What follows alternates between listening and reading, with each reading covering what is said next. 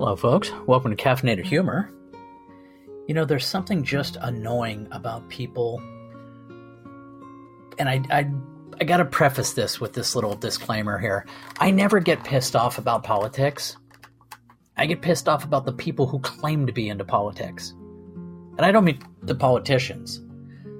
They're like watching gladiators fighting in a pit. That's their arena. That's where they kill and be killed. I'm talking about the people that put them there. And regardless of party, you're going to find the most ignorant, haven't listened to a goddamn thing their candidate has said. But they'll freak out about what the other guy says, specifically the wording. And you can find this on both sides of the aisle. Where, well, he said this, and that's unacceptable. And then they'll hear something.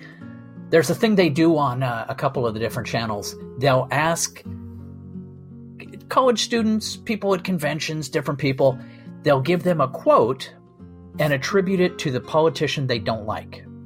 And they'll say, do you think that's rude? Do you think that's wrong? Do you think it's racist? Do you think it's sexist, ageist, whatever? And almost always, it is immediately, oh my God, I can't believe they said that. And then they'll say, oh, and by the way, your candidate said that. Oh, well, I'm going to have to look that up. And it's like, in other words, they don't believe it. And even if they do get shoved, with it down their throat, it's like, meh, no big deal. Whether it's a comment, a racist comment from the current POTUS about segregation, or, the previous president, grab him by the pussy. You can find shit about all of them that they've done wrong, that they've said wrong. Dennis Miller put it best. I require from my president what I require from my gardener. Do your job, do it well, and don't stare at my wife too long. It's shocking how much of politics boils down to just that. Just do your fucking job. I don't care if you're corrupt. There used to be a governor, I forget his name, but I think he was in Alabama, and he was corrupt. But if you paid him off to get the contracts to resurface the roads, those better be great fucking roads. He did get his payoffs, but he also made sure the machine worked. And that's kind of where we're at with modern politics. They're all corrupt. It doesn't matter who it is.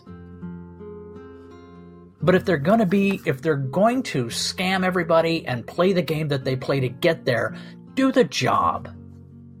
If you're a senator or you're in the leadership or you're a congressman, do your job. Don't sit there on your hands and, well, I don't like the president, so I'm not going to do something. Or I like the president, that's the only reason I'm doing this.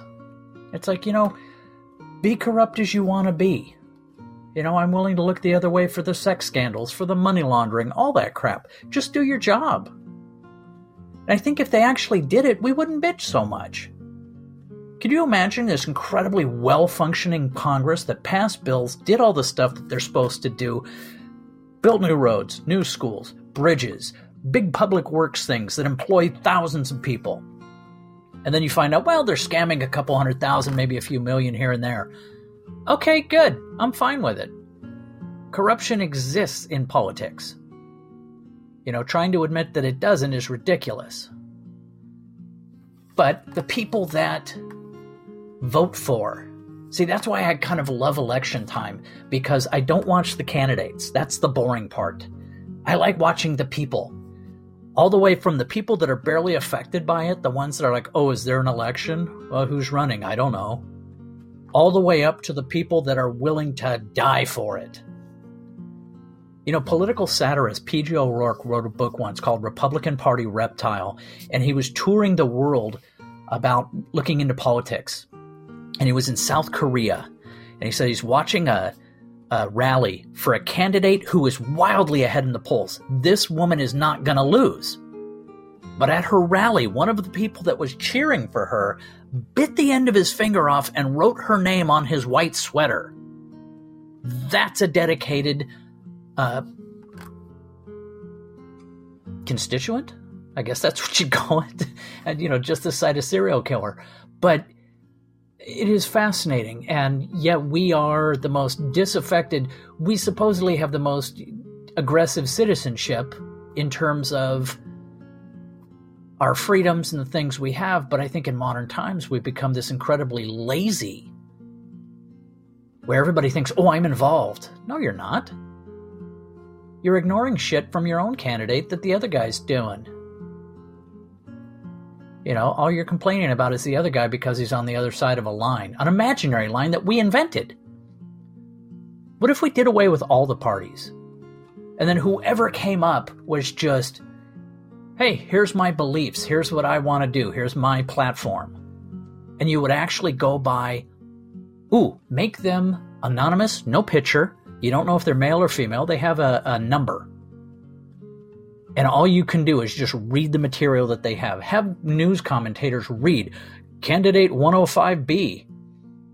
He's in favor of building new schools. He's in favor of, tough supply side economics. He's planning on doing this with China and this with Afghanistan. And then in the end, we all vote for whoever had the better platform instead of the popularity contest, and popularity based on the weirdest shit.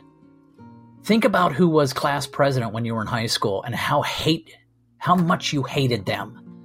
And that is what kind of rolls us into today's episode. Good morning. We're perfect. On today's Caffeinated Humor. Time for a retro quote. My teeth itch. That is my phrase for extreme irritation, like a piece of mental grit that gets in there like an oyster and will eventually become a pearl. Let me set the scene. They are about 40, but a well-kept health club / Pilates / tanning booth spray tan 40. They're dressed in sweats and hoodies, but practically new and not cheap sweats at that, like those Lululemon $400 sweats. The teeth are expensive and just a shade too bright, the kind of teeth you expect to glow in the dark. She's not beautiful, but she does exude that well-moneyed Euro plainness that comes across as hot when you throw a crapload of money at it. I've seen this couple in here several times and even sat with them at the big table when there was nothing else available at Starbucks. I have listened to their conversations not once, not twice, but several times. And it's always about the same thing. Shit they own. The first time I saw them, they were giggling like school kids, talking about the Mercedes they were picking up later that day. 2 brand new S-Class matching cars like bookends. Now for some, that alone's enough to hate them. I have a long-standing issue with Mercedes. I mean, they're possibly the finest cars made on the planet, but I can't quit calling them Euro trash, and there's a story there. I've had run-ins with the Mercedes Corporation before. Now, the second time I ran into them, they were discussing putting the house on the market. His comment? You would think that on the Strand in Manhattan Beach would be worth more than 6.9. It finally hit me that he meant millions. Now, the Strand in Manhattan Beach is Manhattan Beach, California. The Strand is a bike path that's in between these incredibly expensive houses and the sand of the beach. So if your patio is there, you walk across 10 feet of concrete and you're in the sand. It's ridiculously expensive. I know somebody that just recently had a house sold there and it was about 12 to 13 million. And that is not the most shocking statement of their whole discussion. In the end, they came to the conclusion that they would hang on to the Strand house and just buy another one. Then they can sell the Strand house once the economy recovers. But, and this is the reason I hate them, they're dumb. I don't hate them for being the elitist shitheads that they are. I mean, I find that only really annoying. I hate the ignorance of the following discussion. And a quick sidebar here. This was just after it was the Obama administration, just after the beginning of the second 4 years. Now, they were talking about the coming inauguration when Mr. Elitist Shithead gave this opinion. You know, I'm still reeling from the whole tax hike on high-end incomes. I mean, I voted for him twice, and then he springs this shit on me? What the hell? Oh, where do I start? I do my best not to go political here, fail at as I may on occasion, but I have made some effort. But the springs this shit on me comment forced my hand. First of all, the POTUS, specifically and in general, they never spring anything on anybody, dumbass. They mention it during their campaigns, and then if they're decent politicians, they follow through with it. I mean, this is what I was talking about a second ago. I don't care if you're a corrupt politician. I do hope that you do what you tell people that you're going to do, because that's why they vote for you. Whether I like the candidate or don't like the candidate, I hate a cheaply bought politician. And cheaply bought means they don't stay bought. You know, they bought your vote, and then they didn't do what you told them they were going to do. Or no, they didn't do what they told you they were going to do. Now, Joe the Plumber, that was all about this. Over the course of the next hour, I listened to these two talk about their disappointment with the POTUS and how he had somewhat recently decided to do all this unpleasant stuff.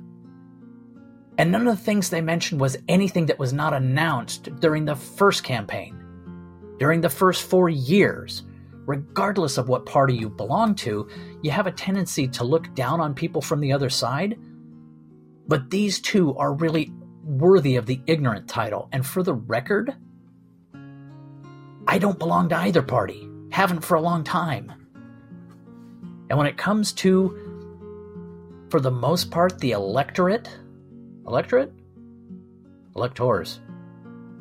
Fuck it, the people voting for people. That's where the ignorant title truly comes in. Winner, winner, chicken dinner. Doesn't fit, but I like that phrase. Time for coffee.